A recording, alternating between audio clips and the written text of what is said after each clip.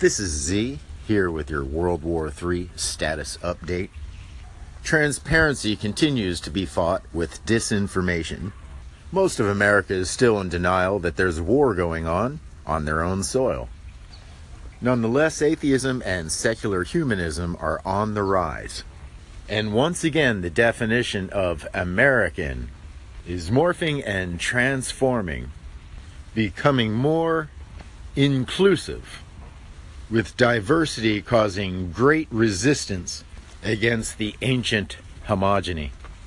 And that was your World War III status update, brought to you by Integrity Radio. Thanks for listening.